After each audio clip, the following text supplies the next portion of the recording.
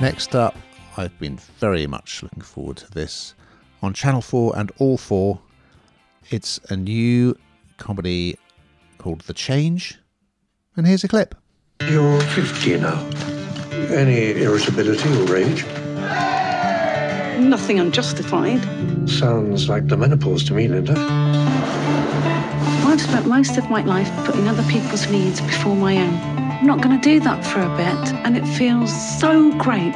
Yes, so the menopause is very much something that everybody is talking about. It's not a taboo subject anymore, is it? Thanks to the likes of Davina McCall et al. And why should it be? And I suppose this, on Channel 4, this offering, it really just takes it down sort of another road of making it less taboo and talking about how women can feel, not everyone, but how the change, as it's titled, can change you as a human. And this is one woman's journey that she takes you on. When she's going through the menopause, she has these heart palpitations. She doesn't really know what's going on, goes to see the doctor, and he says, "You're in the menopause." And she's like, "What? How did I not know that?" And until recently, there has been very little discussion around, as I say, the menopause. It was a bit of a taboo subject. And the perimenopause, even that I hadn't heard of until relatively recently. And it's about equipping ourselves as women and not being embarrassed to talk about it. And I think this does exactly that, but it anchors it in a very relatable scenario, I think. So it's a 6-part comedy drama. She's very overwhelmed with her life. She's got 2 teenage children. She's got a bit of a selfish husband, Steve, played by Omar Jalili. And she goes to the GP because she's feeling just really run down, deflated on her 50th birthday. And that's when he says, you are menopausal. And I think it's just such a relatable scenario for so many women, sadly. She's the one that's sort of doing all the running around, holding it all together. And she just can't really cope anymore. And you see her go on a bit of a road trip on her old motorbike. And she's a really likable character. She's funny. It's quite gritty in places, and she heads back to her roots in the Forest of Dean, and she wants to unearth this childhood time capsule that she once hid in a tree, and she wants to kind of find out who she is again. But on this journey, she meets so many different people, and this is where the fun starts. And she sort of reclaims who she is rather than wife and mother, the role that she's been playing for so long, and just sort of feels completely drowned by.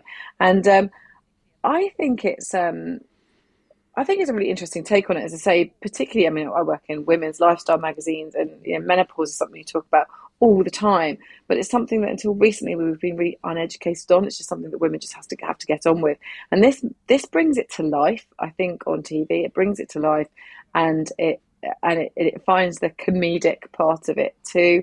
I think it will do a lot for the subject matter, as well as being incredibly enjoyable to watch. And I think that's for men and women alike. Would you agree?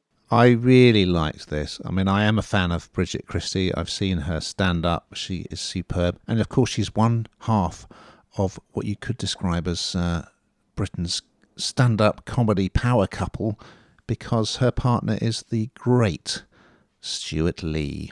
Anyway, I immediately liked this, and Jalili is quite funny. It starts at a family barbecue. It's her birthday, actually, and her husband's party trick is someone throws a frankfurter and he catches it in his mouth.